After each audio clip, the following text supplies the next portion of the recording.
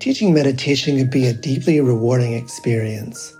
Help others improve their mental and emotional well-being, reduce stress, improve focus, increase self-awareness and self-regulation, all while deepening your own practice and understanding. Join acclaimed author, Buddhist teacher, and Emmy Award-winning musician David Nichtern on Tuesday, May 28th at 6 p.m. Eastern Time for a free online discussion on teaching meditation in Dharma Moon's renowned mindfulness meditation teacher training program. Get certified by Dharma Moon to teach meditation, lead group practice sessions, and work with individual students. Visit dharmamoon.com/BeHereNow for more info and to reserve your spot for the free online event with David Nichtern on May 28th. I'm Rachel, the creative director for Ram Dass's Love Serve Remember Foundation, and I'd like to welcome you to our Inner Academy, a virtual Dharma hall where our family of wisdom teachers will help you navigate your daily life by bringing ancient wisdom into a modern context.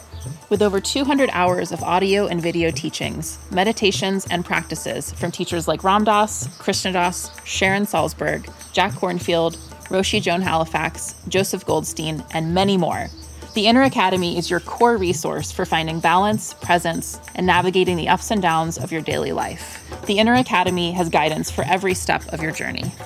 Choose from an annual or monthly membership and gain access to past and future courses, retreat replays, virtual community, and much more.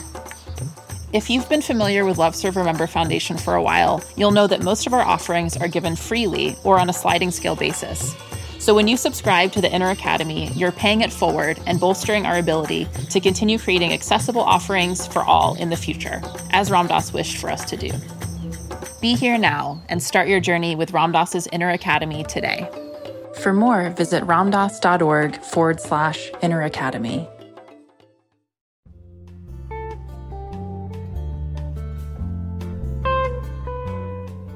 Welcome to Dale Borglum's Healing at the Edge.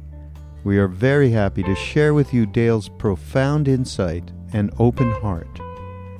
Please go to BeHereNowNetwork.com/Dale to support this podcast. I think I have to confess that I'm really not very interested in dying. I'm interested in awakening. And most people, until they really know they're going to die, have a remarkably strong ability to keep the radical surrender that spiritual awakening requires at a comfortable distance. In Buddhism, before one begins to practice, they are called the mind-turning truths, the truths that turn our mind toward the Dharma, toward practice. And the first one of these is you're going to die, but you don't know when. What could be more intellectually obvious? In having a life in which I am regularly coming in contact with people who are approaching death, it keeps reminding me what is important. My first meditation teacher, Suzuki Roshi, many of you know, founded the San Francisco Zen Center, said that the most important thing is finding the most important thing.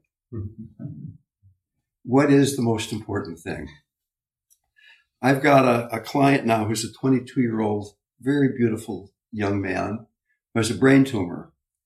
And he just said to his mother a few days ago, and she reported this to me, he said, as I'm getting closer to where I'm going, I'm becoming less and less afraid.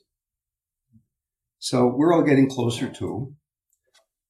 I have a very dear friend who takes in rescue dogs, hospice rescue dogs, very old dogs who are dying. She's the mother of my son, and I go up and visit them every other weekend in Placerville. So a few weeks ago, she got a dog named Charlie, who 2 weeks before had his eyes taken out because he had this very painful eye infection. They couldn't really treat the infection, so they took his eyes out. So here's this 15-year-old Lhasa Apso dog. For 2 weeks now, hadn't been able to see. He's this very brave little creature moving around the house. I took him for walks. He would bump into things, but he mapped out what the room was like. And Then when Christmas came and the Christmas tree was put in, he got upset because there's a tree where there hadn't been a tree, right? It was very easy to have compassion for Charlie. In fact, what I'm going to talk about today is compassion, and the title is Compassion is Not an Emotion. On the other hand, I would like to say that when you die, Donald Trump will be at your bedside.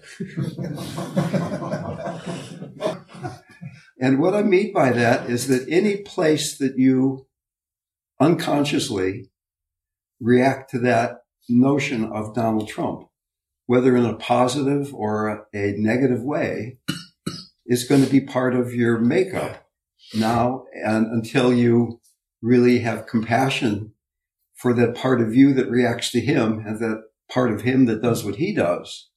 That is going to be something that is making it difficult to fall into the groundless nature that is our being. My dear friend Ram Dass, who I'm sure many of you know, died December 22nd, has this wonderful metaphor. He says, spiritual practice is like jumping out of an airplane and partway down realizing you don't have on a parachute, which is pretty scary. And then a little further of the way down, realizing that it's okay because there's no ground. When we're sitting, when we're living and moving about, is it possible to have compassion for the places in us where as we're falling, we're afraid that there are going to be rocks coming up in the air as we're tumbling through space?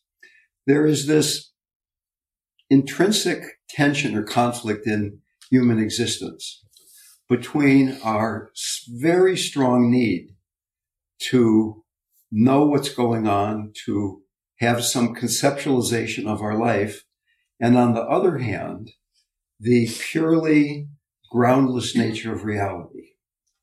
So there is a conflict between ego identification and the spiritual context in which all of that is happening. In that sense of us being separate, that part of you or me that might be bothered by Donald Trump or fall in love with Charlie in an unconscious way, is there also a part of us that is not changing, that does not die? And in a way, I think there's really no better preparation for dying than meditation. And that in a way, meditation is learning how to die. So in my experience, the crucial part of spiritual practice that is often the place that causes us to become kind of stuck is compassion and lack of compassion. Compassion literally means to suffer together. It's not, I'm going to have compassion for you, or I'm going to have compassion for Charlie, or I'm going to have compassion for Donald Trump. It's, I'm going to be able to be with that part of me or them that is suffering. So it's very challenging. As I was driving here today, I was coming down 22nd Street. There's a lot of homeless people sleeping on the side of the road, on the sidewalk. And it was difficult to see that and stay open, to not conceptualize, oh, I've got a talk to go to. I'm driving down the road. I'm not here really with the suffering that's going on right here in front of me. Compassion with passion. Originally, passion meant to suffer. The passion of Christ, what happened to Christ before he was crucified. But isn't it interesting how that word has changed from passion, meaning suffering, to what we think of it as today, passion as being really alive? And is it possible to feel to feel passion without suffering?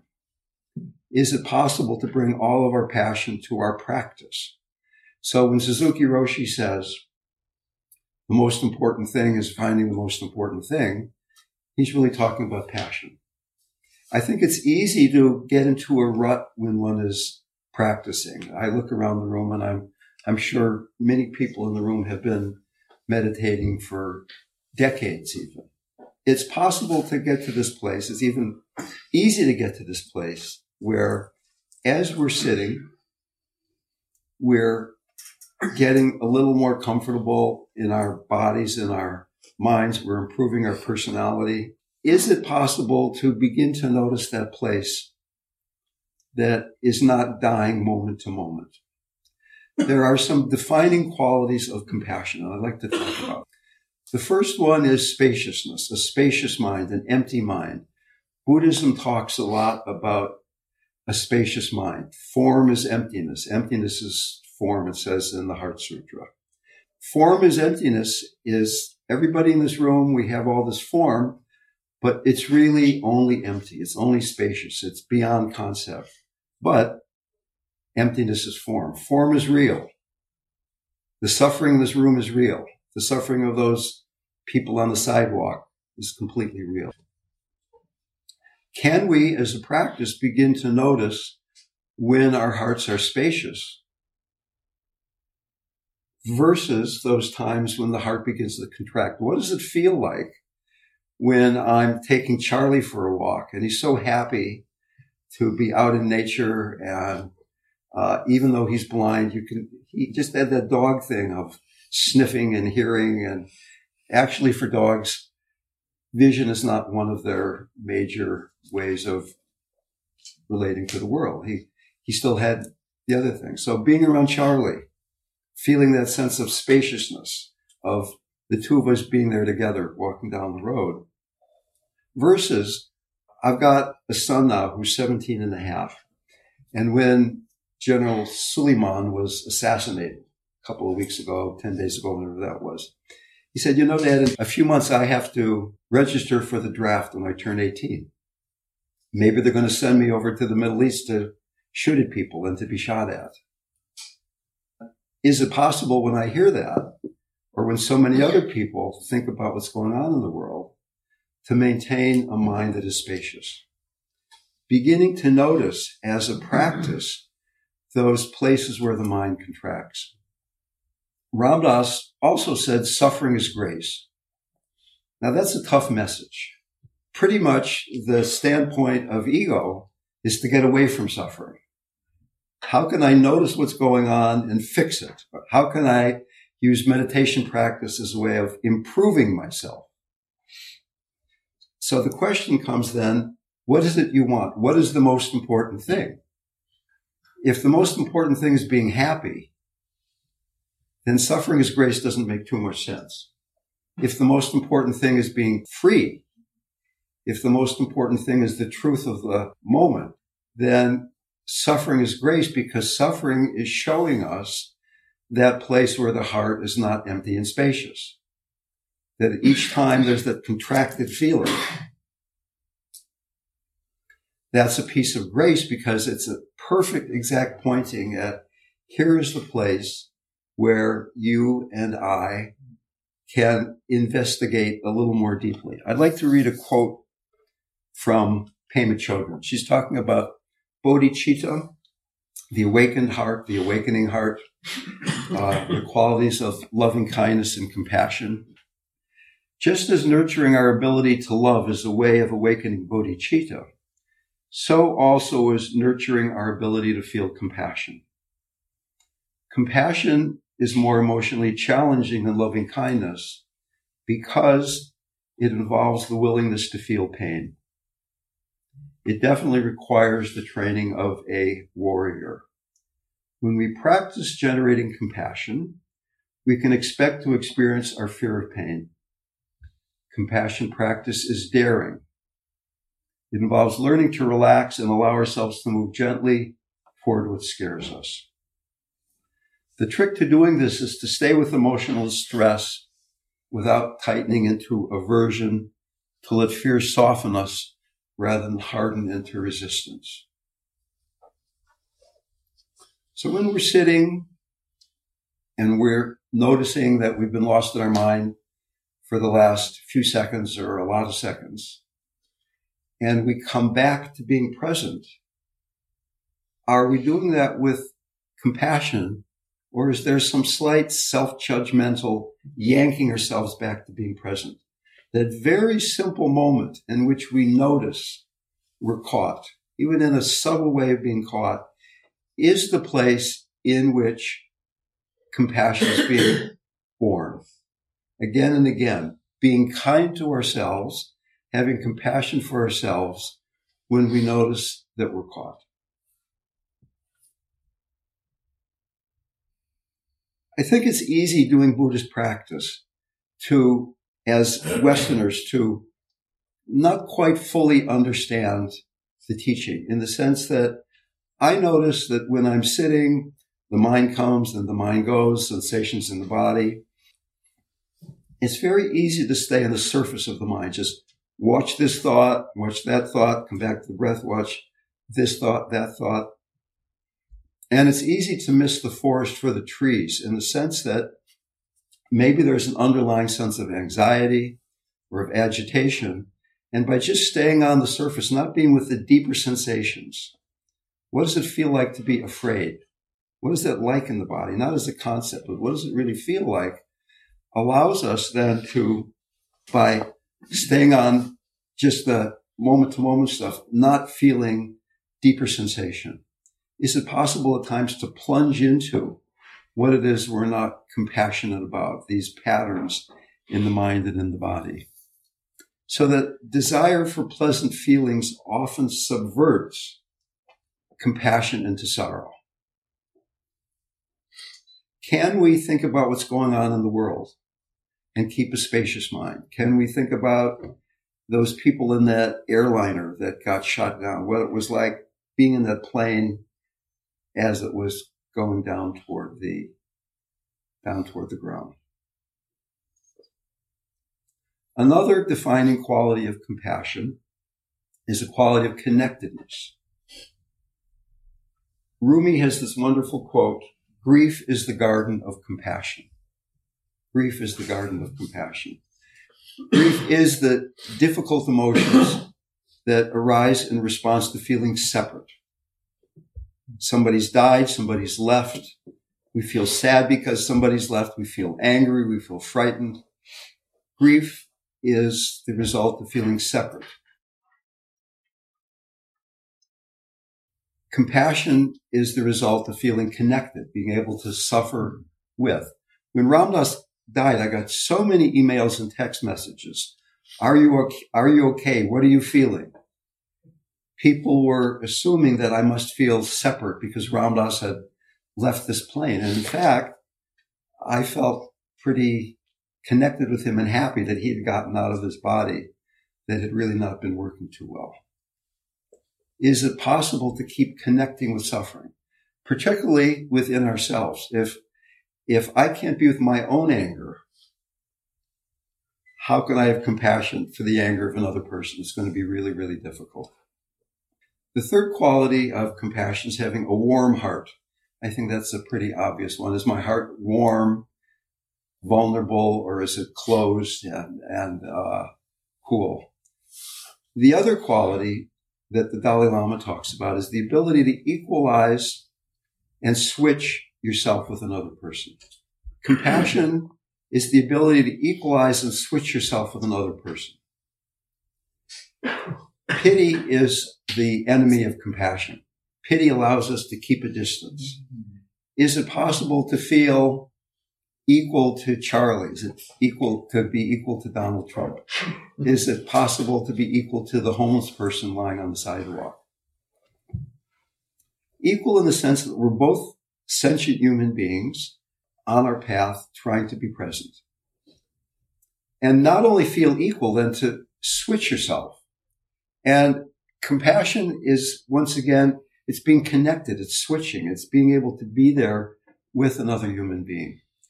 Now, in terms of stages of childhood development, this open-hearted stage of conscious relationship doesn't really happen until after a child gets to be 5, 6, 7, 8 years old. And before we get to that stage, we have to learn to be present. We have to learn to be mindful, or particularly somatically to be grounded and being down in the belly, hara, being centered.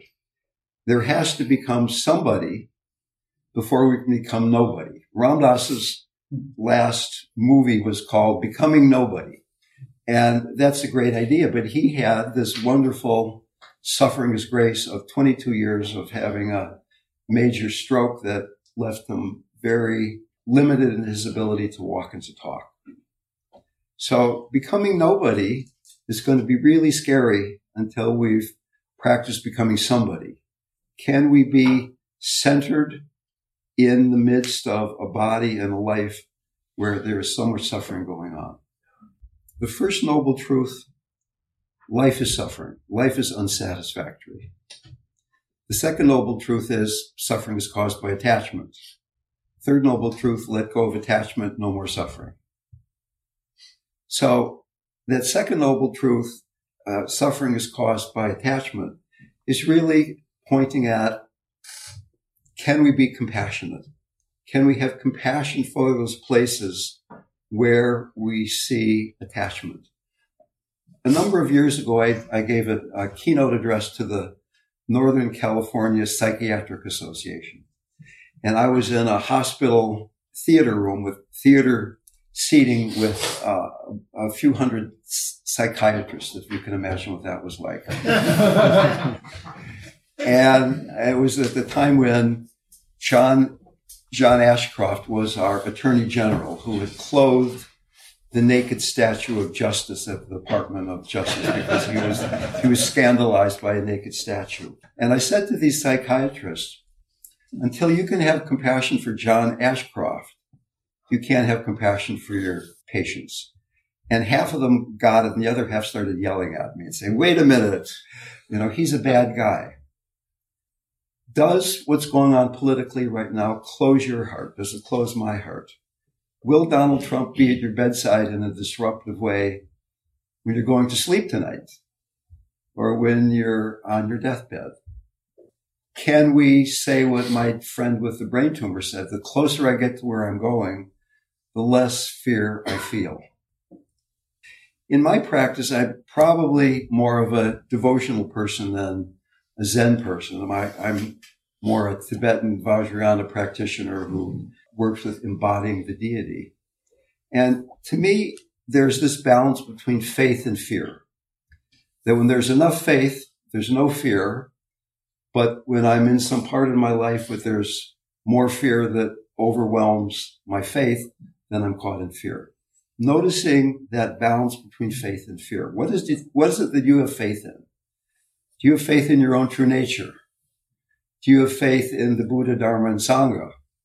The Dalai Lama says that in this age, the Buddha is becoming the Sangha. The Sangha is becoming the Buddha. It's not some statue or it's not some historical figure even teaching so much as the community. It's really hard to do what I've been talking about today on your own. It's almost impossible. So that the Sangha becomes so very important. Very often we're addicted to suffering. The first thing you have to do on the spiritual path is let go of your attachment to your own suffering. They were building a big hydroelectric dam in Africa that's going to create a big lake that was going to drown a lot of big mammals. So they tranquilized, encaged, and transported these mammals a few hundred miles to a very similar but brand new place. And when they opened up the cages, the animals didn't want to go out of the cage. They would rather stay in the familiar cage than go out into this new unknown territory. I'm going to start going back into San Quentin in a few weeks. I had a group there for some years for people with AIDS, HIV, back when the epidemic was at its peak. And very often when people come out of prison, it's a very difficult transition. They're used to being encaged.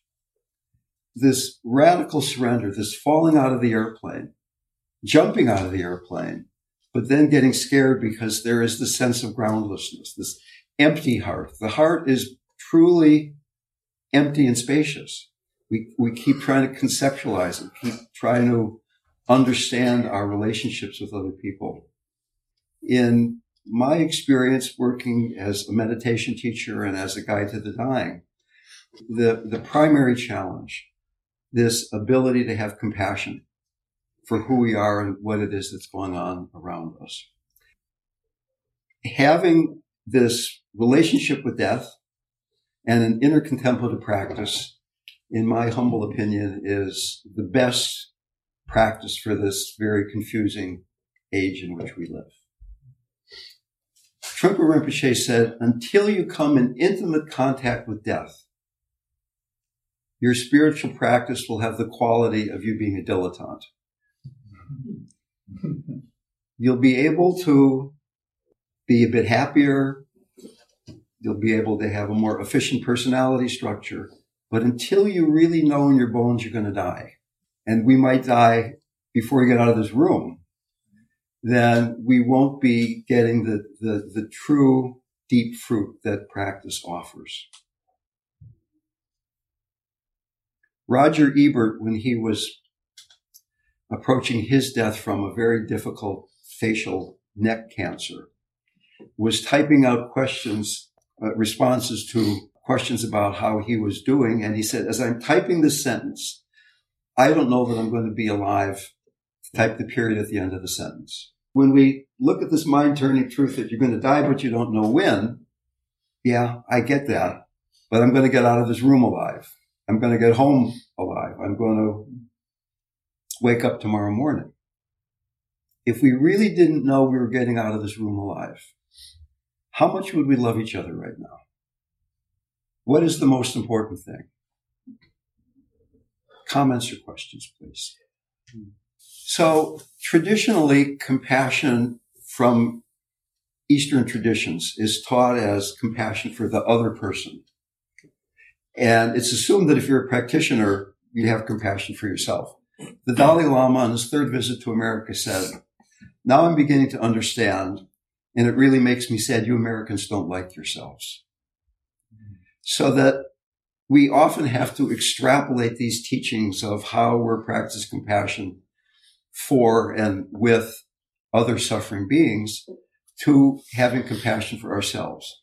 I've been facilitating these groups, and in fact, I've been a meditation teacher. I was trying to calculate how many years that was, but it's somewhere between 45 and 48 or something like that. And still, it seems that there's a really common misunderstanding of what compassion is. Compassion is not just being nice and warm and fuzzy, but it's keeping the heart open in the context of suffering, whether it's your suffering or the suffering of somebody else. So you're sitting there, you're meditating, and you start thinking about something really unpleasant. Maybe you've got a problem going on in your body, in your relationships, or your finances or something, difficult emotions, difficult sensations. And does the mind then contract around those feelings? Do you identify with, I'm somebody who is sick. I'm somebody who's having a hard time. One of the easiest ways to cultivate compassion for self is working with unpleasant sensation. I recently had to go to the dentist. There was decay under a tooth that had a crown on it. So they had to take the crown on and drill on the tooth with a live nerve in it. And I said I didn't want any anesthetic. Now, I'm not bragging. I'm not saying you should do that. But yes, I felt unpleasant sensations for about 20 or 30 seconds. But I didn't have to have that needle in my gum. I didn't have that thing on that for the rest of the afternoon. I didn't have those drugs in my bloodstream. Is it possible to feel something unpleasant and not automatically react to it? Is it possible to be awake during being afraid? What does it feel like to be afraid? Almost never do we feel fear. We remember fear. We conceptualize fear. But as soon as fear arises, we almost always focus on the trigger. I'm afraid of that out there. In Tibetan Buddhism, there's a slogan in the Lojong teachings, drive all blames into oneself. So that as soon as we're blaming the traffic or the weather or the politics for how we're feeling, rather than our relationship to what's going on out there, healing is not going to be happening. We're driving the blame back into ego clinging rather than the environment. So that two people can have the same sensations or the same emotional arising, and one of them suffers and the other one doesn't. Not beginning to do the practice with Donald Trump or environmental catastrophe, but in more subtle ways, how are you suffering? What is it that bothers you a bit? Maybe even practice, you turn on Netflix, you turn on a sad movie or a scary movie, and just, can you be aware of the sensations without conceptualization? Awakening compassion is really part of a healing process, a healing path. The first step in healing is you have to be aware of, you have to be present for what needs to be healed. Mindfulness, in sense of embodiment, it's being grounded and centered, the martial art of being you. The second step is opening the heart of compassion. There have been studies done by these psychologists, Buddhist psychologists at the University of Wisconsin-Madison, showing, not too surprisingly, that mindfulness leads to a greater sense of well-being. But what they found is that if you add compassion, you go towards well-being much more quickly. So now there's two things to do. You're aware of what's going on, and you open your heart. You feel compassion for suffering. You feel loving kindness if there's no suffering going on. Compassion is simply loving kindness in the context of suffering. Stephen Levine poetically put it, compassion is keeping your heart open in hell. Then the third step. So Hinayana practice, you've got to be aware of what's going on. Mahayana practice, having compassion for the suffering. Vajrayana practice, that even the suffering is the deity. We are Chinrezi. We are the god of compassion. We are Tara. We are Manjushri. That suffering itself is what is taking us back home. It's showing us the way so that we can have faith.